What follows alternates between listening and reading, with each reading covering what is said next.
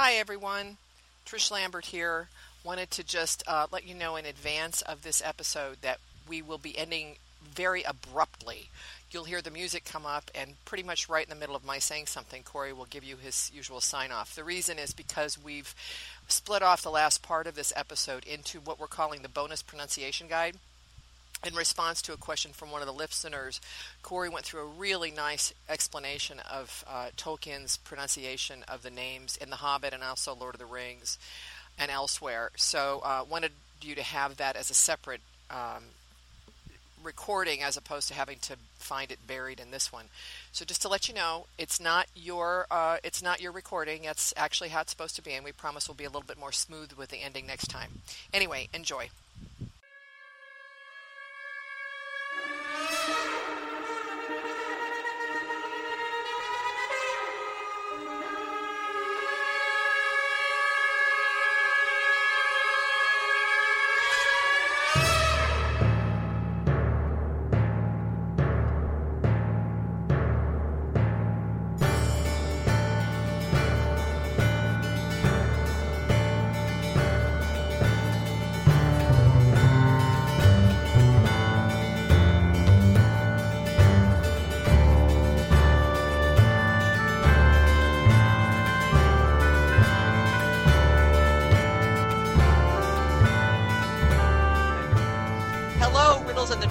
Listeners, fans, and whoever else is listening to it who may have stumbled upon this podcast. My name is Trish Lambert, and I am standing in for the regular co-host Laura Burkholz today to give you the Riddles in the Dark Supererogatory Episode 4, where we will be going over all of the Siege episodes of Riddles in the Dark, which are episodes 3.06, 3.07, and 3.08. And with me is the illustrious Tolkien professor Corey Olsen. Hello, Corey. Hi. Sorry, I'm just distracted trying to think of who exactly would fit into the third category. You've got listeners, fans, and people who are being subjected to this podcast against their will, I guess. By their spouses. Innocent bystanders who happen to be near someone who is playing it loud and it's bleeding out of their earbuds. That's right. Anyway, greetings to all those people, too.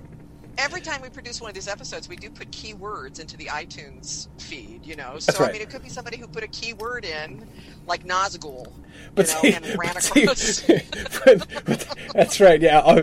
One of those many people who daily scans the podcast list, just hoping for a hit for Nazgul, when they type that in. Exactly. And actually, for Riddles in the Dark 3.06, I'm expecting it's somebody who actually entered ROAC. I mean, part of the growing international fan club of Roak the Raven. Absolutely, right. Yes. Yeah. Roak! I think, actually, Team Roak shirts would be really good in preparation for Film 3. Then we can all wear them when we march on Wellington if Roak is in fact we should omitted. Do this, and so that by the time the movie opens, there's like a groundswell of people who have these shirts and they wear them into the theaters, and people are like, what is that? What does that mean? What's Team Roak? Right. In fact, we have to get them quick so that Dave and Kim can wear them to Comic-Con. At Comic-Con. My gosh. Well, I should run out. I can get like T-shirt transfers that you iron on. I can design something. Right. I can just send them really quick to Kim and to Dave. That's right. For Comic-Con. That would be awesome. Yeah. So, Kim, can you hold up a sign that says Roak lives, as Brian Biggs is suggesting here, or Team Roak or something? And this could be a total. The marketer in me is totally turned on, because people will see those shirts and they'll be, Dave and Kim can say, well, you can order your own. And here's what that's right. That's awesome. We can make billions. And then we will see how deep, in fact, Tolkien Enterprises has drilled down and see whether they have bothered to trademark Roak or not. That's true. We'll find out, would we not? I apologize for the dogs barking, by the way. The horses have decided to stampede out in the pasture, and the dogs are... I see. Yeah, no problem. I apologize for that. It's just another day in Roscoble over there. Just another day in Roscoble, that's right. I know, I named my property in Vinyatar, meaning the renewer, but I should have named it Roscoble. I really should have. That's what it always reminds me of. Yes. That's right. Yeah. All right, well, let's jump into this. Okay. So we'll start off with Riddle 3.06, and Riddle 3.06 was how will Thorin summon Dian and the dwarves of the Iron Hills? And the choices were A, a raven or other kind of bird, B, a subset of the dwarves will go fetch Dian, C, Dian and his people will come without summons, D, the Arkenstone will signal loyal dwarves to their king, and E, are ubiquitous none of the above. All three of us voted A. And I don't remember why I voted A. I think it's because the others just didn't seem right to me. Or maybe that, or you were so... Well, it's all about Roark here. Yeah, I mean, I actually have a sinking suspicion that D is what's actually going to happen, but I am... Really?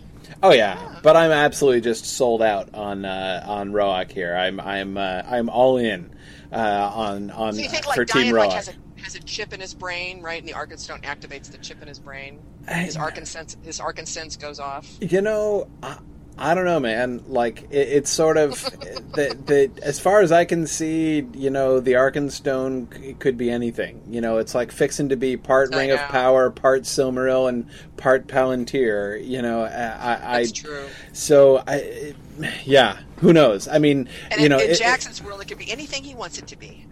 Yeah, I mean, I mean, and very little would surprise me at this point. You know, I mean, like, is it going to make like a little flickering image of Thorin appear in the Iron Hills and say, like, you know, help me, dwarves of the Iron Hills, you're my only hope. Like, I don't know, like, you know, would I be shocked? I wouldn't be shocked. You know, I don't know. But anyway, so, you know, apart from but as I've said, in season 3, I'm going to fearlessly pursue the strict policy of choosing what I believe to be awesome rather than what I choose to be likely. Which you think might be right. Well, actually, the listeners agreed with us. We had 56% of the listeners went with A. I mean, Roark is just so obvious. No, you know, it's, you know, to me the bigger question. I really do believe it likely that there are going to be ravens involved. You know, so I think that that's. I am fully expecting, not just hoping, but expecting to see ravens. Will I hear them speak? I'm less sure. Will I hear him introduce himself? I am even less sure of that. But take a bow. You know, yeah, exactly. Will he be bald? Boy, do I hope so. But.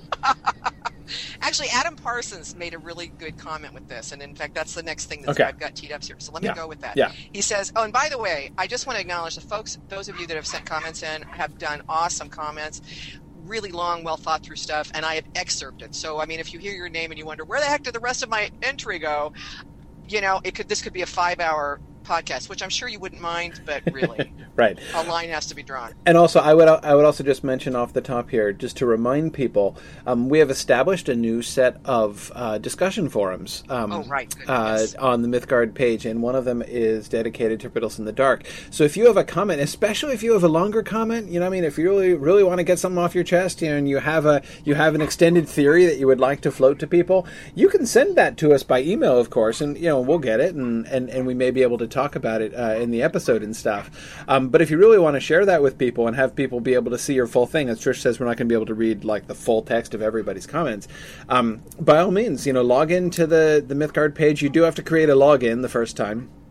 But then you can log in after that, and you can post it on the forum, and then other listeners can watch it. And of course, as all discussion forums are, you know, it's kind of, these things always take a little while to sort of build momentum.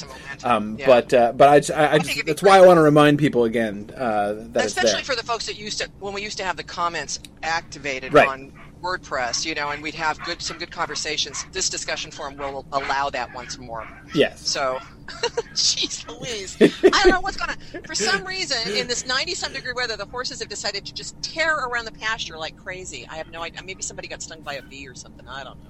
But anyway. All manner of excitement over there on the eaves of Mirkwood. Yeah. You know, and usually it's quiet as, you know, a church in here. And it's like, as soon as I get on, and where it's outside, I figured I was safe. But anyway, sorry guys. Yeah, that's okay. My children are probably going to be doing the same thing soon too. That's you true. know. Yeah. So you have sound effects. That's right. You have some good sound effects too. Okay. So Adam says, with regard to Roak, I believe there will be messengers from Lake Town fairly soon after Smaug's death. Perhaps even the Lake Town dwarfs themselves, who tell Thorin Smaug is dead. This could be the armies arriving also, and whilst this alters slightly how it might work, ultimately I think the net result can still be achieved. Regardless, at some point, now or earlier, Thorin will send a message to Dian saying the dragon is dead, that he has retaken Erebor, and that it is undefended, perhaps even also besieged. And I think our Raven or Ravens get a cameo here to deliver a message to Dian requesting aid as closest and family. He says, and I love this, come on, tell me you can't see Balin on a balcony or some such as the Raven caws and a light's next to him, and he says, I know these birds. They were the messengers of Thror, etc., etc. Yeah. Totally. Dian is bound to get this message, introducing him early in the film, which is also a very good point. Yes. Which also helps avert the usual calls of Deus ex machina that we get from Tolkien critics. Dian may pull a face, leave it open to debate whether he will answer the call if suspense is the thing they are building, or if they are already besieged, he may cry, "Mount up your piggies!" Oh, I hope so. But I think he's made some really good points, but I totally could see that. Balin's like, oh, yes, I recognize these birds. Yes. These are the royal ravens of Erebor. Absolutely. No, that would be really easy to do. And you're right. I absolutely can imagine, Adam is right. I can absolutely imagine, film Balin delivering that line. I think that's a really neat point, too, about introducing Dan early in the film, because that, I think, is a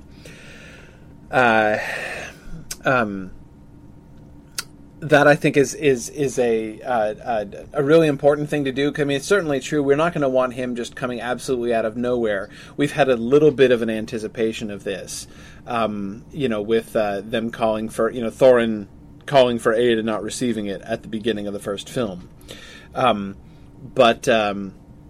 But yeah, now the other thing to remember, and I'm thinking Brian Biggs is thinking along the same direction I am. Brian says, I can see birds going independently to spread the word of Smaug's demise. They've already called attention to birds on several occasions. Exactly, Brian. That's what I was just thinking of, too. In particular, of course, I'm remembering Owen and his comment at the unexpected party about the birds gathering back to the mountain, and how this was explicitly pointed to as one of the foretold omens that, presaged the destruction of the dragon.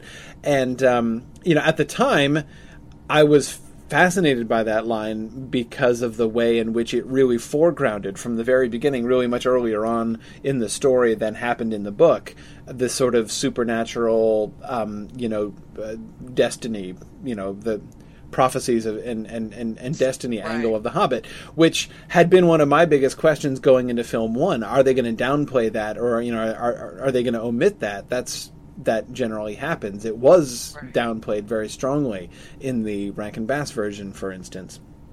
But when the sun beam on the keyhole was made into a purely astronomical phenomenon with that Stonehenge-like stone with the keyhole notch in it.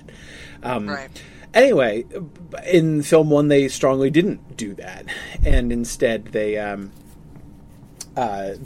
played it up even more, which I liked. I thought that was really appropriate. But, of course, I was also thinking, well, naturally, this sets up the thrush. And I was thinking of the ravens and the thrush, of course, as soon as they set that up. We've already had the thrush. And what's more, we had the thrush returning to the mountain, when it flew by them at the Carrack and got to the Lonely Mountain in about 5 minutes, as far as we could tell. And then, started knocking its snail against the stone. I was thinking at the time when Owen said that it was setting up the greater role of the thrush, which has not panned out, and which we no longer, based on our previous conversations, we don't really expect any longer the thrush to have his role of speaking to Bard. Even though, again, at the time in film one, I was thinking that might be what was being set up there. But in any case, just to I do think we do have lots of reasons for this. So, Brian, could we get birds spreading the word about Smaug's death? I think that's possible. Radagast might hear about it, and we certainly have precedent for that. We've already had somebody having a bird whispering into his ear. That was another thing. The combination of Owen's comment and the fact that that image of Radagast sitting there with the bird sitting on his shoulder whispering into his ear. Well, not whispering, but tweeting into his ear, was another thing that made me think, oh my goodness, like, we're going to get the thrush, right? Like, clearly, this is like a setup for the thrush. Now we're a little more doubtful, but we still could get something along those directions. Certainly, again, the anticipation of that has still happened. So, I do certainly think that's possible. But yeah, so I mean, I am still 100% pro Raven here. Yeah. Absolutely. Well, and it's interesting, actually. Tim Fisher wrote on the discussion board an interesting point, which is he said, I've received my copy from Weta of Hobbit Chronicles 4, Cloaks and Daggers, about set dressing, props, and costumes in the first two movies. And he said that he's noted that there are numerous images of ravens worked into the designs. For example, the genealogy tapestry of the line of Durin, and also on Thrain's armor, Thror's belt, Thror's shield. They all have prominent raven motifs. And then in the text, in some notes in the book, it's written, like Thrain's armor have raven motifs in it, an homage to the relationship the dwarves of Erebor shared with the ravens of the mountain. So this is in the Weta book. Now, it doesn't necessarily mean ravens are going to be in the movie, because I could see the designs being almost like Easter eggs. Right. You know what I mean? It's not a guarantee. Yeah, I mean, goodness knows there's lots of precedent, with the Lord of the Rings films and the Hobbit films for, people designing sets and costuming and props and stuff to be doing lots of research and careful thinking, and for them to include details drawn from the books, which never really work their way into the plot or the narrative. So I agree with you. That doesn't prove it. But certainly it does show that obviously Peter Jackson hasn't made a positive decision to, remove ravens from the picture entirely. So it's hopeful. It's hopeful, and actually I would kind of combine Tim's comment with Adam's and say, I think that it's even possible, not only that the ravens are going to be there, but that a kind of a big deal might be made of it. I mean, if the ravens are going to be seen as a kind of symbol of sovereignty, not the same kind of symbol of sovereignty that the Arkenstone obviously is, but for that to be accepted by Thorin and the rest of the dwarves as like a kind of a portent or confirmation of the reestablishment of the kingdom and and Thorin's right to rule, that when the dragon leaves and there they are standing and they've driven the dragon from the hall, and we've talked about this, the way in which the dynamic has been changed by having the dwarves having driven Smaug from the hall rather than just having him left. But anyway, there they've driven the dragon from the halls, and he's gone off and died, and now Thorin has reclaimed the hall of his fathers, and then the ravens come to do him homage. I would think that he and Balin and the other dwarves would all see that as a really meaningful sign, as a really meaningful omen, at the very least, if not an actual. Because remember in the book it does the same thing. I mean, the relationship between Roach and the line of the kings is a long-standing one, and it's part of his. It's one of the only things that Thorin does, which is sort of in a way like the reassertion of his kingship. The only other thing that he does prior to the battle that really reasserts himself as king is essentially building a gate.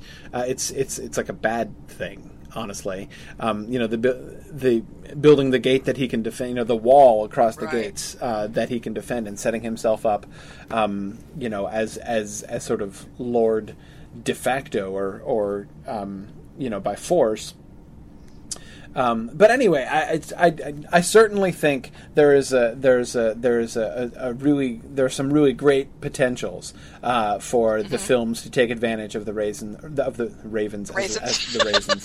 The raisins, the California raisins. Yeah, the ravens as a symbol. Sorry, that's my son's fault. My son Matthias, who is 6, has in football called the Baltimore Ravens the Baltimore Raisins for several years because their uniforms are purple. Raisin. And we used to live down there, so like they were the local team, and everybody cheered for them. And so he always thought it was really funny to call them the Baltimore Raisins. So I now like mix those words up all the time. You let Matthias know I agree. I think it's very funny. And it's even funnier applied to ROAC, I think. Yes, exactly. Okay. Anyway, so there's much potential there in the film, and I'm convinced that I am not just deluding myself. And I'm glad to hear from Tim that the fact that they are using it as a recurring motif in the design is certainly promising. It's certainly promising. Gives us hope. Yeah. That coupled with Adam's theory of the Balin on the balcony. Absolutely. And remember, Balin was the one who was close to Roark before. He was the one who was recognized. But it's Balin and Thorin, the two old ones who are recognized by name by Roark. So right. Absolutely. Right. Absolutely. All right, so now we're going to shift gears for our final comment for this episode from Philip Menzies. If the listeners recall, in this episode we discussed whether or not they would be singing a song, the dwarves would be singing a song in Erebor to cheer up Thorin.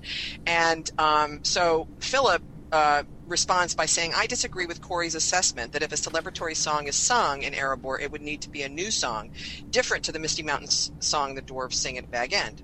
During an unexpected journey, this theme was used many times in many different scenes, evoking many different emotions. It goes from the original sung version of a lament to adventurous to heroic when they're with the trolls, wistful and the ultimate heroic version, and to the pop song at the very end, which kind of has versions, I guess, of it. It is amazing how a simple melody can be presented in so many different variations just by changing the tempo, the key, and the arrangement. I think it's very feasible to present this song as a victorious theme, even with instruments. Because he also said in a part that I cut out, if that they could, like in the book, pull instruments off the pile. Right. Which is, didn't they do that in the book? Whether it is probable is another matter, he says. So right. I just thought that was interesting. I agree. I mean, certainly, I don't want to underestimate what Howard Shore is able to do there. And especially, he's also right to say, and I hadn't really been thinking of it in those terms, that this is the fact that we get, this sort of redux version of the song at the end of the story, right? Provides this golden opportunity for Howard Shore, right? Right. Since what he's been doing all the way through, as Philip points out, what he does, especially in film 1, is, to take the melody of their song and use that as a motif, and shift it in different ways. So the way that, the idea of actually having that song reemerge at the end, but to have been transformed by their journey, and now the song is is sort of the same theme, but now presented in a totally different way, is a really attractive idea. I mean, it is. My problem is that I still have a hard time picturing it, because it would, in order for it to be sung, that is, not just for it to be an orchestral, theme in the background, but for it to be actually sung again. You couldn't. I mean, you'd have to change. Maybe you just change the tempo. Maybe they just change the tempo and the key, and they keep the same tune. Add a 2, add a 2. Right. This time, upbeat, caliente. Let's go, everybody. That's right. Yeah, they pull an accordion off the pile and they do the polka version. Who knows? But it's like, I'm not saying I can't. I'm not saying it's musically impossible, and I can imagine if it is done.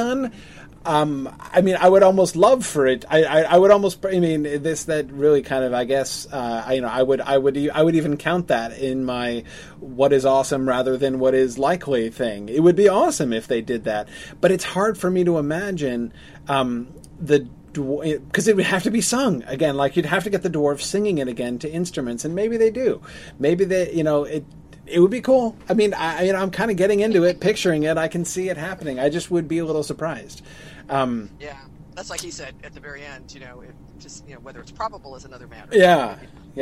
It'll be interesting to see that. But for the conundrum for this episode, we are returning back to Roak. Oh, I just rhymed.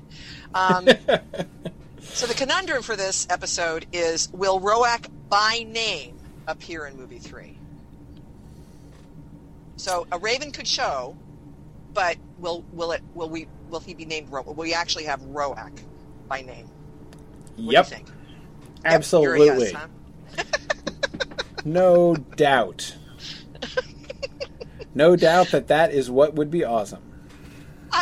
I really like your sort of reach for the stars, because if you miss, you hit the moon. That kind of like optimism. I just think it's so refreshing.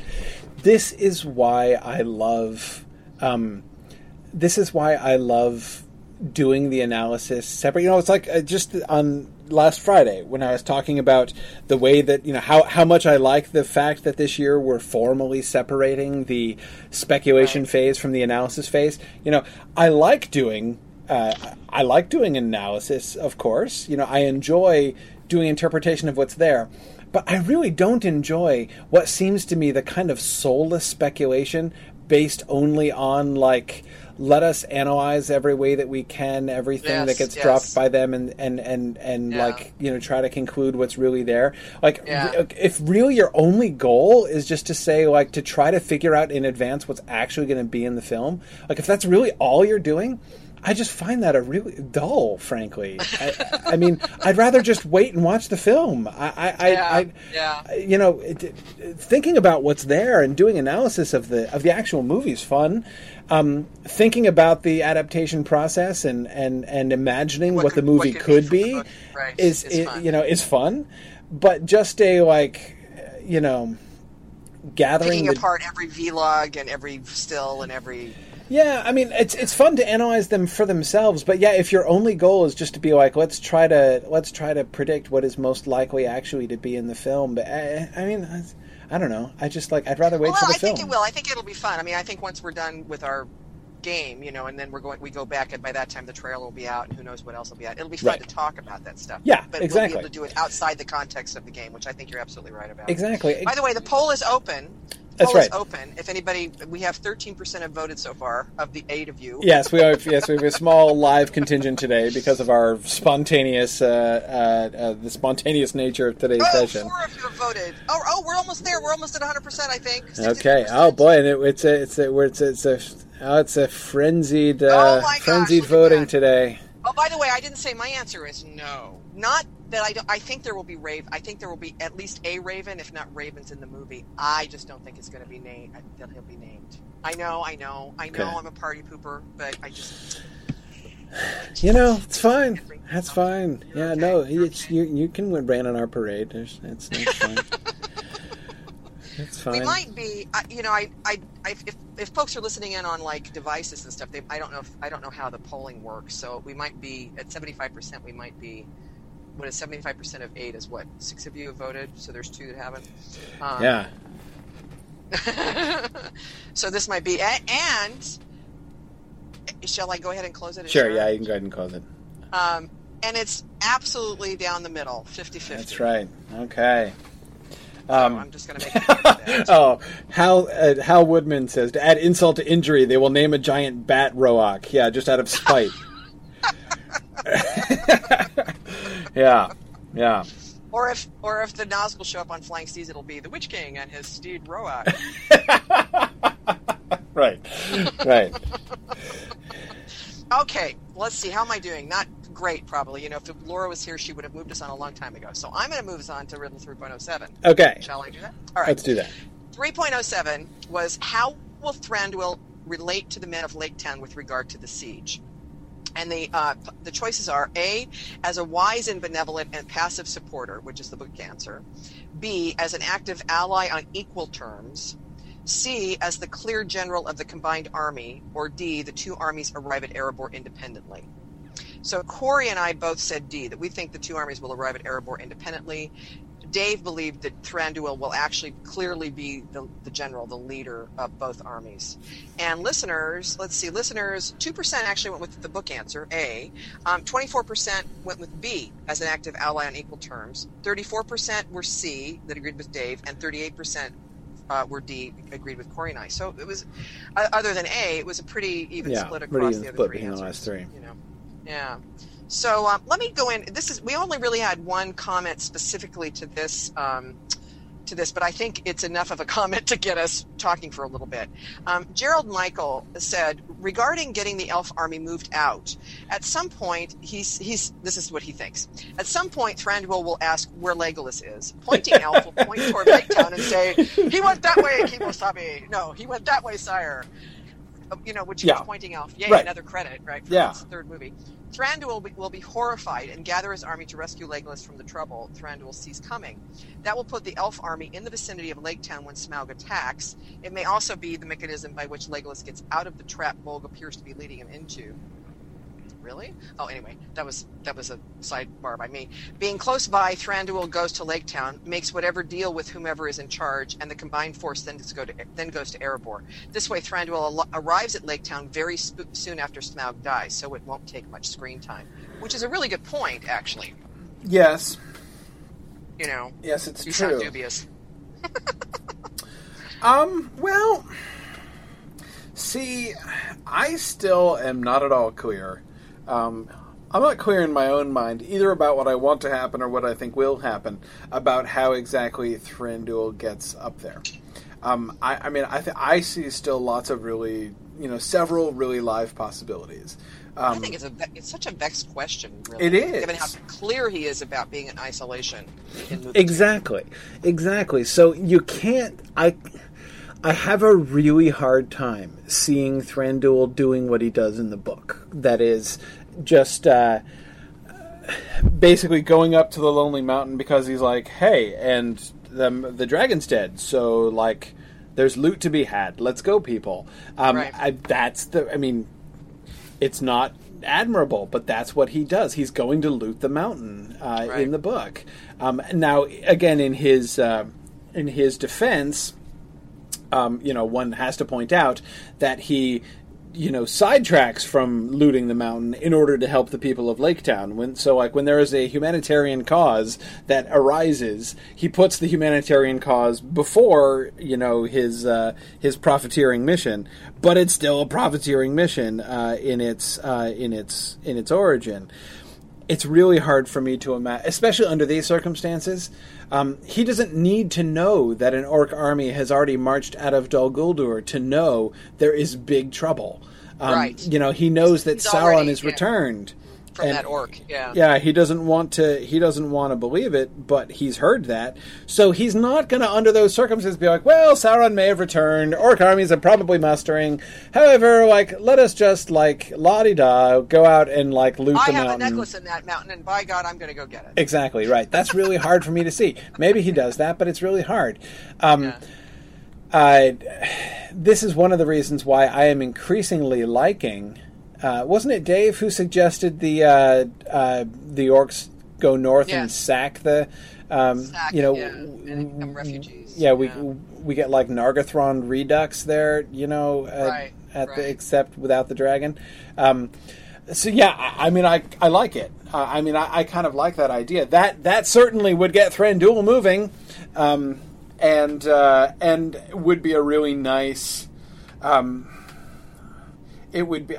There's so many ways in which I like that. In fact, increasingly, I am arriving on that as my favorite option. Well, for me, I'm kind of looking ahead to Fellowship of the Ring, where not only, of course, do we have Legolas showing up at Elrond's, but I think they do talk in the movie as well, don't they, about how there's fighting going on up in the Elven Kingdom. I know they do it in the book, but they do it in the movie too, don't they?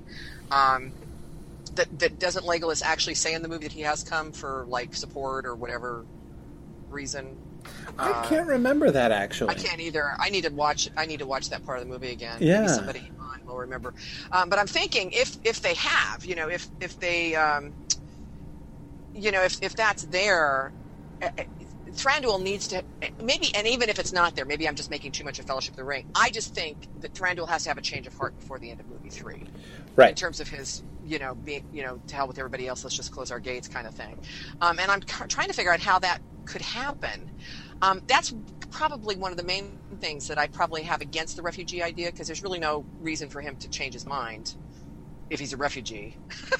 Well, but see, well, no, see. But basically, I like that. I like that. It's fitting in multiple ways. So, Mr. I'm turning my back on Thorin and the dwarves, and not having compassion on them and trying to help them when they were in trouble, decides then basically is going to double down on that decision by saying, this is not our fight, let's just hunker down in our caves and hope that we can weather the storm, instead of going out and helping anybody else, or trying to band together with other people to take proactive measures or something.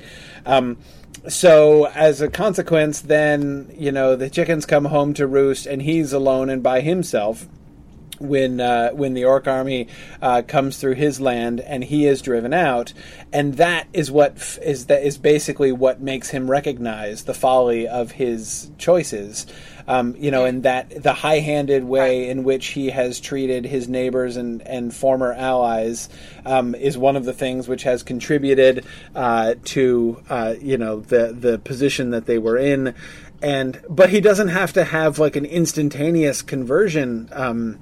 He would still be proud, and Thorin would probably not be very gracious and would probably rub his face in it in ways that would make Thranduil more upset. But see, again, those things could still be reconciled, and we could still afterwards have a now we're all on the same page. Let us agree, after all of the sufferings that all of our peoples have been through, let us make a new world together and be allies from henceforward. That conversation I could imagine happening after the Battle of Five Armies.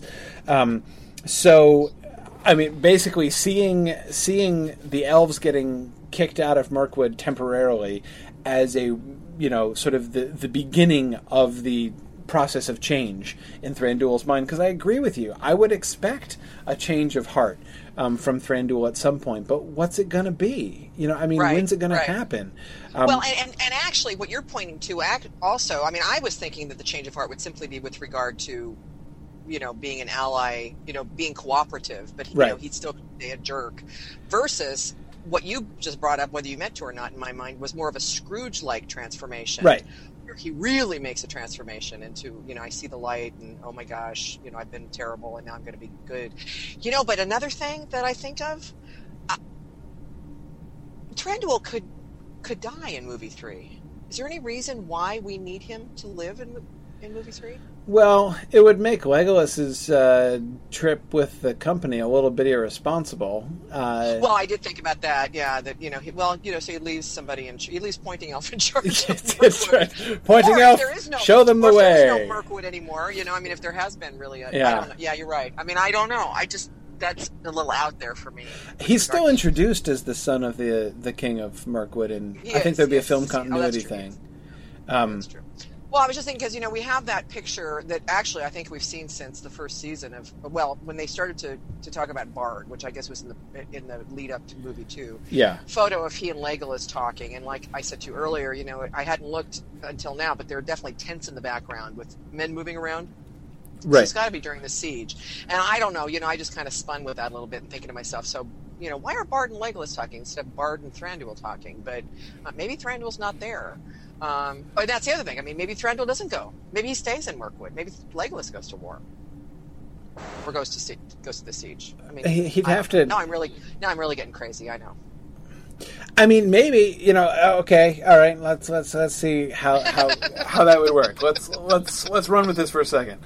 Legolas comes back, right? He comes back and he's like, dude, there are orcs in Lake Town. Like, something big is going on. This place is going to be overrun. And if we just sit here doing nothing, then, like, this entire region is going to burn down around us. And even if they don't come into our caves, then, like, we're going to be isolated. Like, in the middle of a, you know, like, it's like everything's going to be like the desolation of the dragon and us continuing to live underneath it. Do you want to live in that world? I don't want to live in that world. Toriel has so convinced me that this is our fight. So, like, I'm going. And so Legolas just says, like, you know, I'm going to help the, you know, the men and the you know, there are people trying to stand up against this evil, and I'm going to go fight with them. You know, come with me who will. And, like, a bunch of the elves go with him, and some stay with Thranduil. Actually, another good point is Thranduil may that's true, or may initially say, no, I'm not going, and then show up later. That's on his own terms or something, yeah. Yeah. You know, like he has second thoughts and decides to go. Anyway. There's so many ways this could play out. That is an interesting thing with or thinking of Legolas and Bard, you know, amongst the tents there, as you were describing. Maybe Legolas is with them and Thranduil shows up independently later on. Yeah.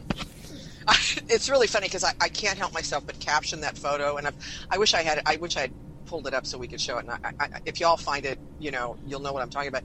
But the caption that I keep coming up with is the way Bard is looking at Legolas. I swear the caption is like, "Are your eyes really that blue? I mean, are those really? Are those artificial? Are you wearing lenses?" That's kind of the look Bard's got on his face.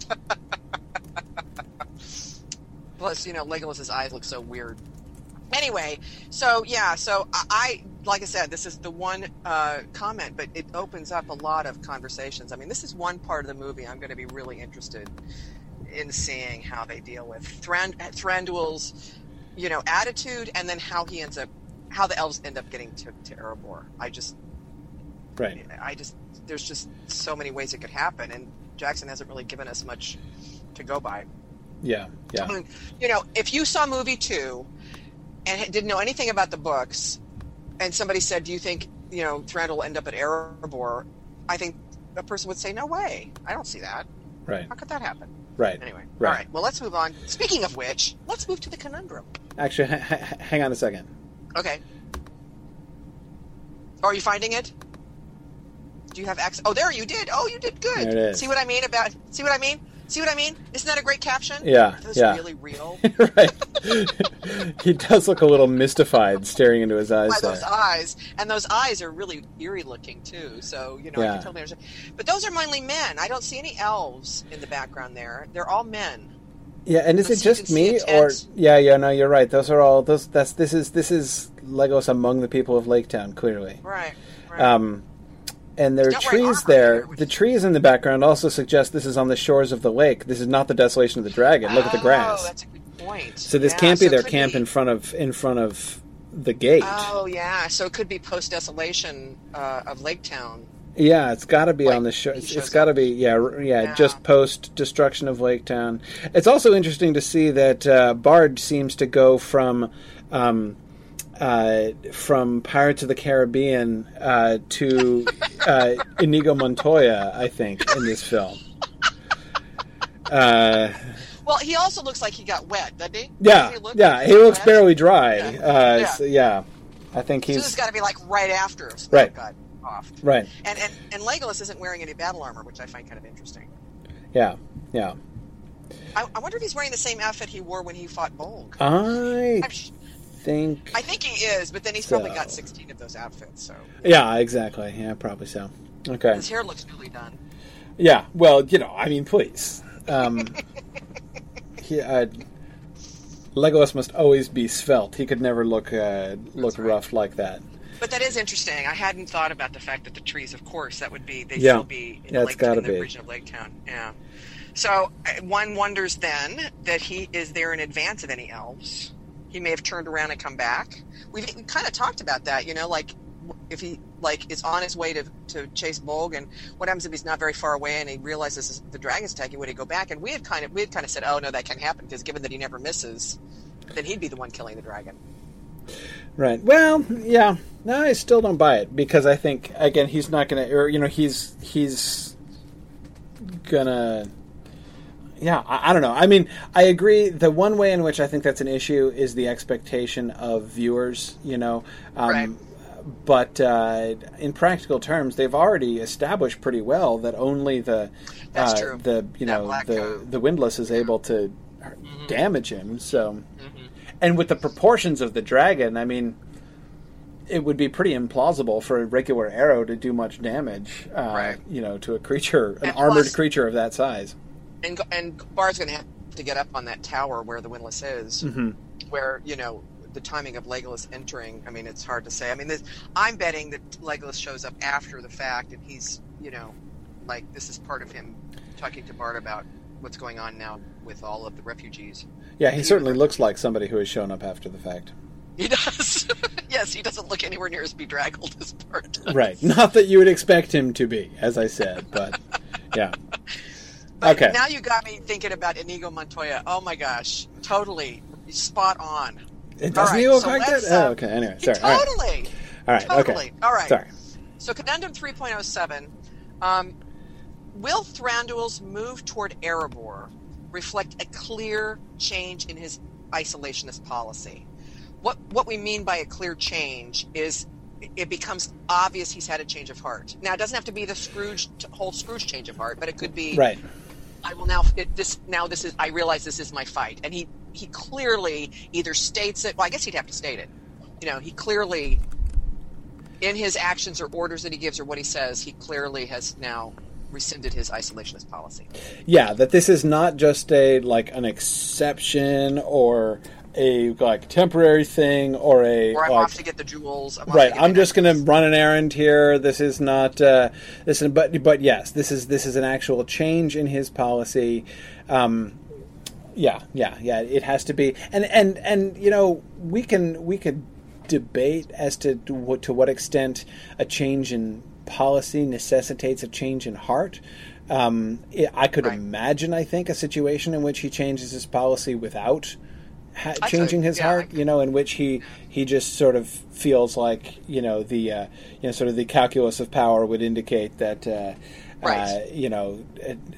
foraying out is now the right thing to do, and his heart wouldn't really be different, but it's the best thing for his people, but he still doesn't really like the dwarves very much. Right.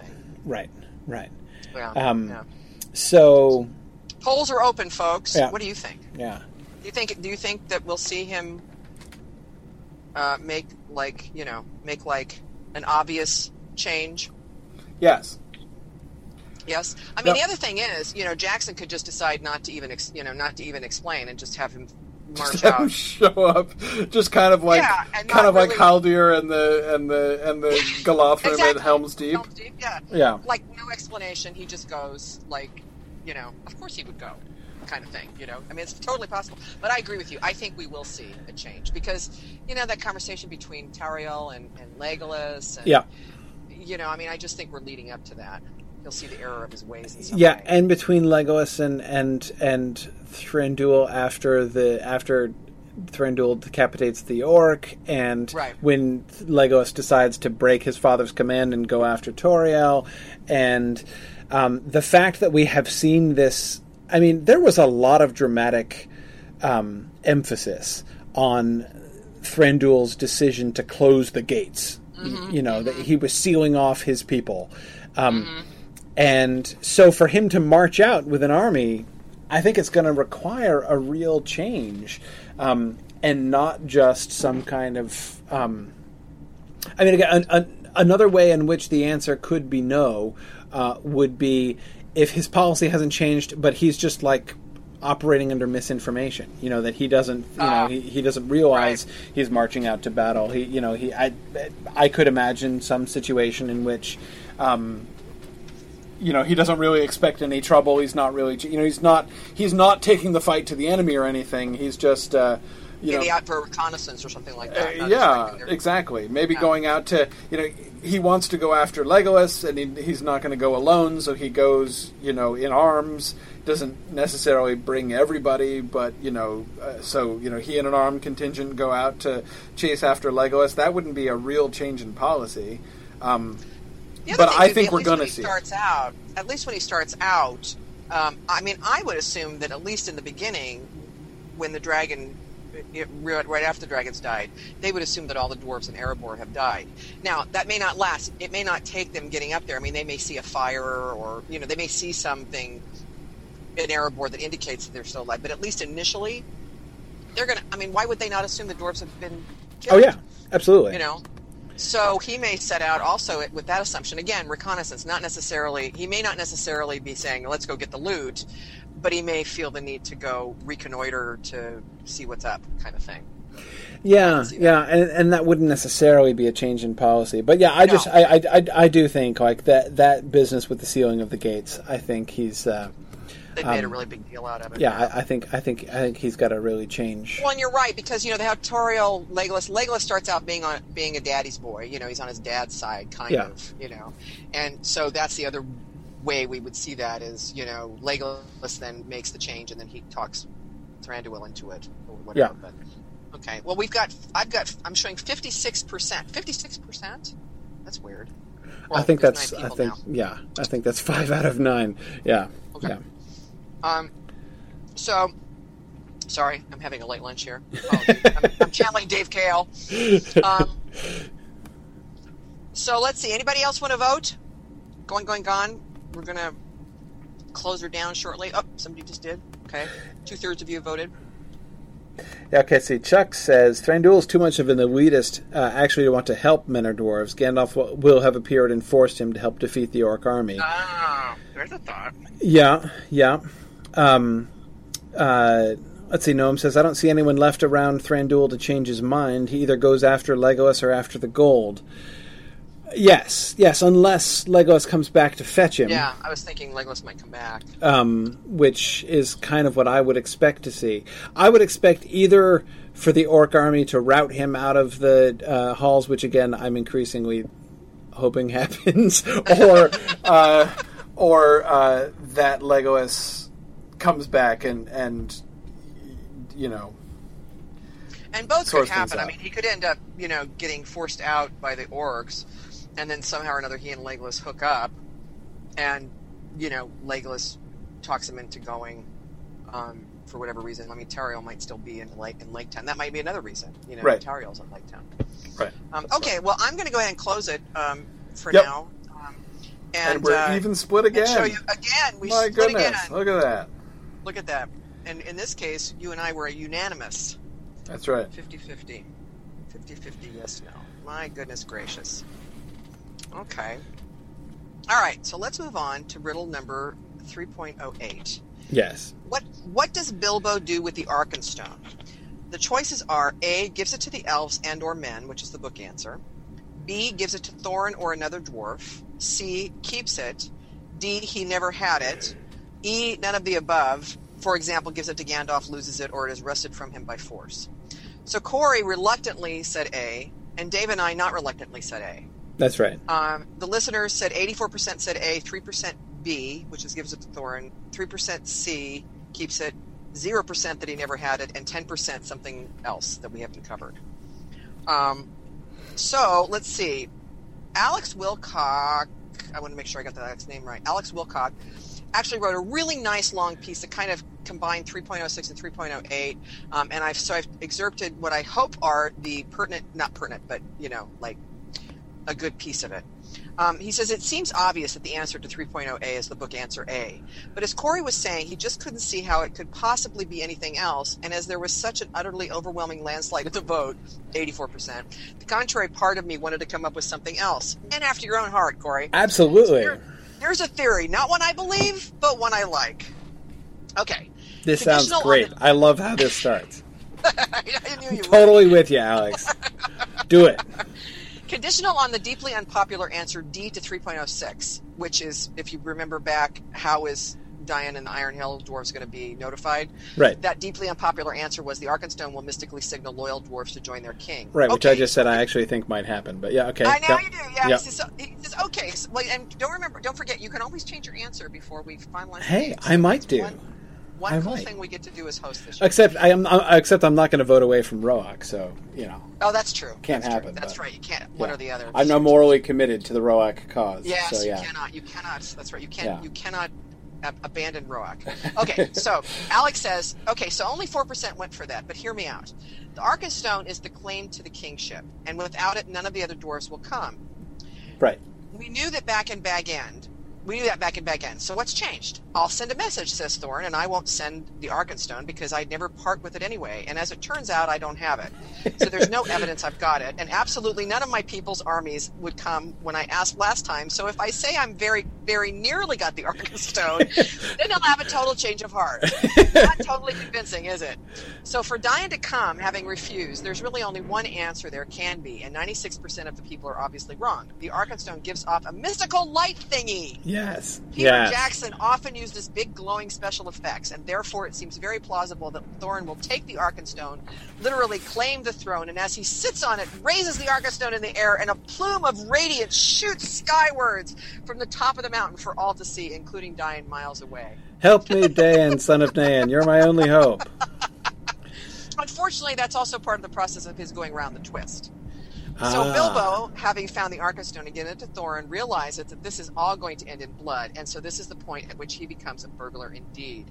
In other words, he takes it back. Yeah. He steals it from Thorin. So basically, Alex ends his note by saying, in other words, who finds the Arkenstone first is immaterial. So it's the wrong question. The question is, what does Bilbo do with it when Thorin shows he's not fit to use it? Which is a very nice comment, I think. That is fascinating, and I love this idea. Let me see now. Going back to the actual terms of the riddle. See, this would if that happens, that would pose a pretty puzzle, wouldn't it? If he does give it to Thorin, but then he steals it back from Thorin and gives it to the elves and or men, then what is the correct answer? I'd be tempted to scrap it all and say that's E, but of course arguments could be made. No, I guess that would just be fun because then we could have a very rousing discussion on that after the fact. But I hadn't. It's true that I think the weakness in my own analysis of this is that I had not been really considering that possibility, the possibility of him handing it over and then stealing it back. Yeah, I actually had not either. And the more I think of Alex's suggestion there, the more I like it. As whether or not it's going to send forth a pillar of light, which, by the way, in his description sounds exactly like the signal going up from Minas Morgul in the Two Towers. Oh, that's right. Oh, gosh, I forgot about that. Yeah, so that would be a creepy parallel, if indeed something like that happened. But anyway, but I kind of like that idea. I mean, I kind of like the idea of him stealing it back. I was attracted by B, as I recall, and I always recall my own reasoning after the fact very dimly indeed, but as I recall, B was one of the others that I was really inclined towards, because I do like the idea of him giving it to Thorin. Just in the film context, the way that the film story has unfolded. And let me explain a little bit more what I mean by that. What I mean by that is, in the book, Bilbo withholds it initially because he desires to keep it for himself, but then increasingly because it's clear that Thorin is going around the bend about it. And Thorin's going around the bend is simply dragon sickness, like good old-fashioned, I want treasure, like, I value this sparkly thing.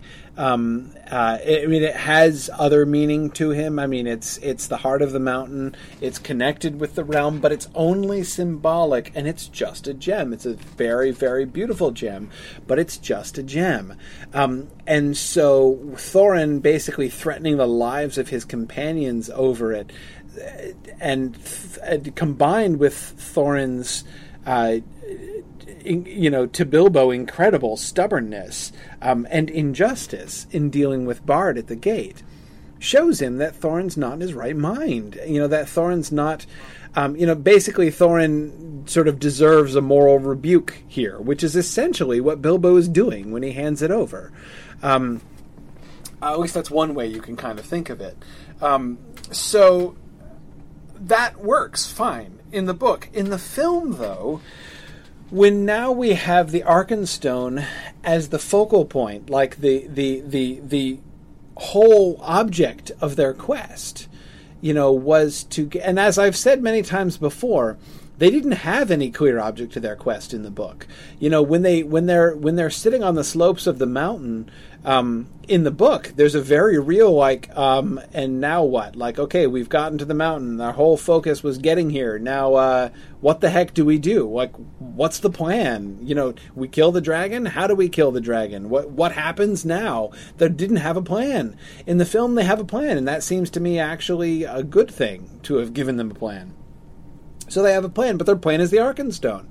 So for Bilbo to withhold it, and to give it away, knowing that, is basically, it's a much stronger statement. It's not just, Thorin, I think you're being a little bit unreasonable in how you're handling this treasure. I think you're being selfish, and we need to think this through. That was Bilbo's position in the book, right? But this is much more serious now. If he's, this is like, Thorin, I know this was the whole plan, but I'm going to single-handedly spike your wheel and derail this entire thing.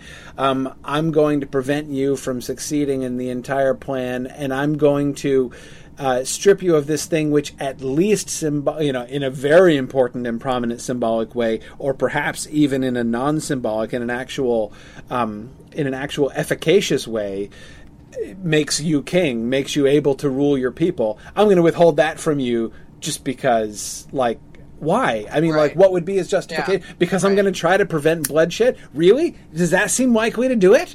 Again, he was just giving them something valuable to Thorin to ransom back, because the whole point, the outcome that Bilbo wanted was, Thorin, they have a just claim. You should give them the gold. In a sense, it's almost like shaming him into this, right? Is this what it takes, Thorin, to get you, to give them the portion of the gold which they rightly deserve, which is really theirs anyway?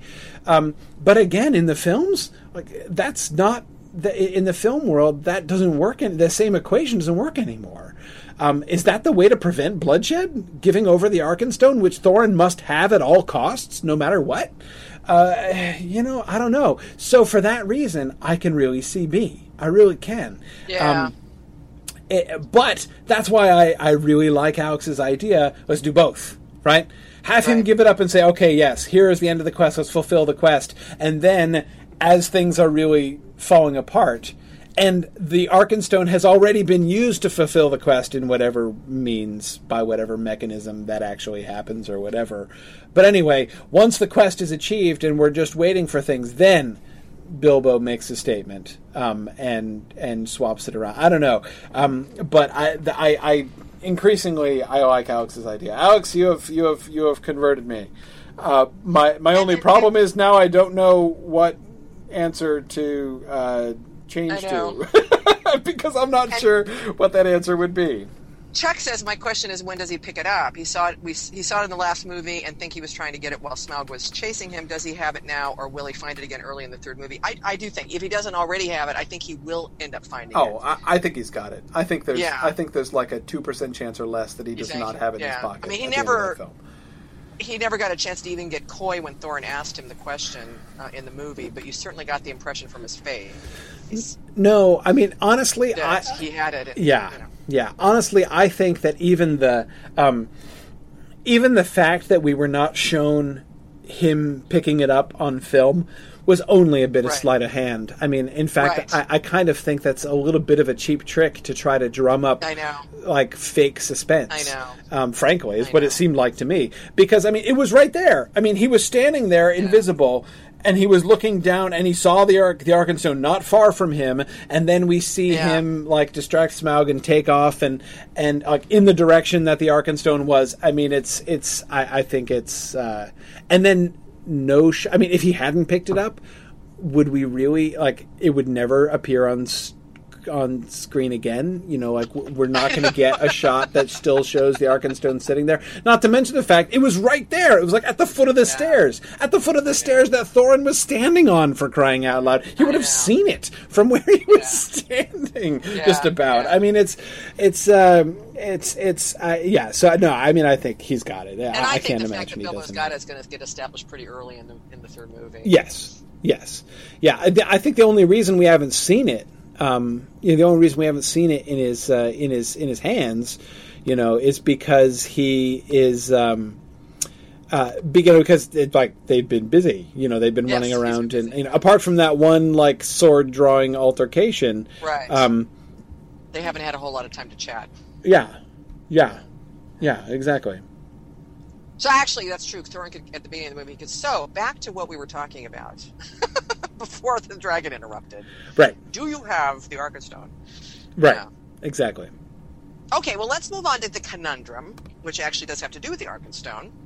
Okay. And a little bit to do with kind of what Alex said. Will it be made clear? Will it be made clear that the Arkenstone has supernatural properties? Yes. Oh, you're answering? That's what you're answering? I'm answering. You're answering yes? I'm answering yes. If the Arkenstone is merely a symbol, if it does not in fact have any power, I'm not saying that that's a logical impossibility. It's still logically possible. If it were accepted as a symbol by everyone involved, you know, especially by the dwarves, it is still conceivable that it could be, you know, like, I'm holding the conch and so therefore I am the king. Like, it's possible that that could happen. But, you know, at the same time, the way that it's been discussed throughout the story, the way that it's come up throughout the film, has suggested again and again that it has power. It's possible that that's wrong. You know, it's possible that you know, when Thranduil was talking about it's giving him the power, you know, maybe it's not literal. Maybe it's just symbolic. Now I've got that song. I've got the power. Yeah, but I really think, especially, you know, even I don't know. Think of the carving of the Arkenstone that they saw right when they got into Erebor, you know?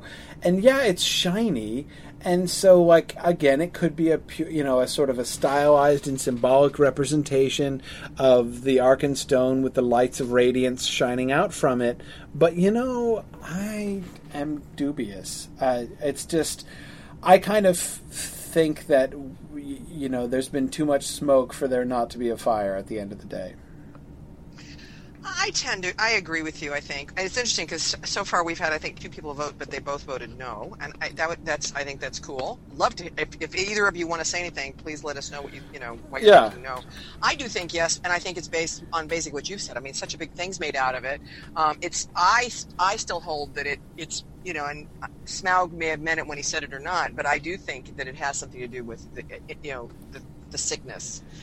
You know, it's Arkenstone sickness versus dragon sickness. I think it's. Noam thinks it's going to be kept deliberately ambiguous. So he's going to take a page out of Tolkien's book. And ambiguous. That I think is perfectly viable. That could happen. Yeah. That absolutely could happen. I still don't think it will. But that I could imagine. If it is ambiguous, then the answer would be no, because the question is, is it made clear that it's supernatural? So I think that's a fair answer. Actually, I think it could be left ambiguous. And you're right, because if we debate it at the end, and even if Corey and I may both say, "Oh, yes, it was definitely supernatural," but there may not have really truly been a clear indication of it. Right. Yep. No, I think that's possible, but no, I don't think so. And by the way, I'm going to digress for a second. I want to expand a little bit on what I've been about my choice of the awesome versus the likely, because here I am, for instance, voting yes on this one because I think that it's what the story has been leading to. You're preempting having somebody call you out on this, right? I'm just explaining. Let me explain. When I say what I think will be awesome versus what I think will be likely, I am taking into account what I think would be awesome in this story. So that has been, the framework of that has been altered with each film. That is, I'm not simply, because to me it would start becoming simply stubborn and irrelevant for me to basically be just opposing everything that has come before. To be like, well, what I think would be awesome is if they had gone in this completely different direction, or like if this entire plot thread hadn't happened and it had gone, so basically would just be making my own parallel film that has utterly diverged from everything that has actually been on screen. I could vote that way. It could just be like, all right, I'm going to scrap everything Peter Jackson did, and I'm going to imagine my own screenplay from scratch, and I'm going to adhere to that no matter what I see and no matter what happens. It's not that I think that would be a totally inappropriate thing to do. It would be an interesting kind of activity, but that's not what I'm doing. And so one of the things that certainly informs my answers in season 3 here is not just what I think is most likely to happen in film 3, but rather what I think is most fitting to the story that they have already been making too. So, when we were talking before about the, Roach and the birds and the way in which the story has anticipated the significance of birds at the mountain, for instance. That's part of not necessarily my arguing that because they did this, therefore I think it likely, but rather because they did this, it would be really cool. If it came that would be good storytelling. I would like that as storytelling. So there's, to some extent, some of the awesomeness that I am pointing to is relative awesomeness versus absolute awesomeness. That is awesomeness relative to the framework that we have of the story that is being told. So that's one of the reasons why I do take those things into account, because I think that even if they did something that independently I think is really fun, but would take the story in a direction completely not in keeping with what's already happened in the first 2 films, it wouldn't really be very good. So I do definitely take that into account. So. Remember that. That's right. Just a little explanation of what I'm talking about fair. There. Now, okay, let's see. Oh, a new person who just joined us, I think. Whom I didn't see before. Just, yeah, I think Just, I'm guessing. Yeah, you can tell me if we're not pronouncing it right. Is asking... Which is a great segue into the last piece of today's show. It sure is. It says, the Arkenstone as Heart of the Mountain is magical in itself. That's unclear. It's hard to say because, on the one hand, it appears to be a natural gem. That is, the history of the Arkenstone as it's given within The Hobbit is not that it was a magically manufactured jewel, but rather that it is a gem which was found in the mountain. It was mined and it was cut by the dwarves, but not fashioned by them, not made by them, in the way that Feanor made the Silmarils, taking the light of the trees and imprisoning it in imperishable crystals, and the result is the Silmaril. As everything that we're told in the Hobbit book says that the Arkenstone was not formed that way. It is natural. It is called the Heart of the Mountain because it was mined from the mountain, in that way. So it is marvelous, and there seems to be a kind of awe about it, but it's not. But it's not magical in the way that, say, the Silmarils could be described as magical, or because they were made by elf magic, as Sam would no doubt say. In Sam Gamgee terms, as Galadriel talks about it. Nor is it magical in the book, nor is it magical in the sense in which, say, the Rings of Power are magical. That is, a construction which has magical properties, which magically has certain effects on other things outside of itself. In neither of those ways is the Arkenstone magical in the book. That's not to say that there isn't any magic about it, as there do seem to be magic in natural things in some senses of that word, though, as I've said many times before, the word magic in Tolkien, certainly in Tolkien's later writings, is, magic becomes he was much freer with that word. That's one of the things that really strikes me reading the Book of Lost Tales, as I'm doing with the Mythgard Academy class right now. He uses the word magic all the time in his early writings. He not only uses it quite freely, but he uses it in a much more sort of simple and traditional way. But anyway, so that's how I understand the Arkenstone, which again might be described as magical in some sense, but not magical in those ways. And it's in exactly those ways, at the very least, the latter. It is still mined, as we saw in the first film. I mean, we actually saw, the flashback to its discovery in the mountain. So it is still not fashioned by the dwarves. But the question then is, does it have any magical power? Does it have any, by means of magic, any influence or, efficacy over other people or things? And that's where I think the answer is going to turn out to be yes in the film. But that seemed to be no. The answer to that seems to be no in the books, as far as we can tell. So, anyway, that's my long answer to that question. But it's complicated because of the complication of the word magic in Tolkien. Yeah. Well, we have. I'm showing 50% voted. Do we have anybody else that wants to vote before we post results here? By the way, I was a yes. I think it will be shown to have some other.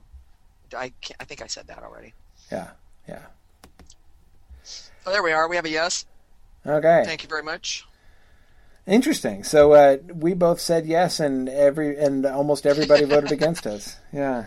Well, that is where the smart money lies. Voting against us. Yeah. Okay, I'm going to go ahead and close this out and share. So this time, instead of 50-50, we've got an 80-20 split, with no being the popular choice. Yep.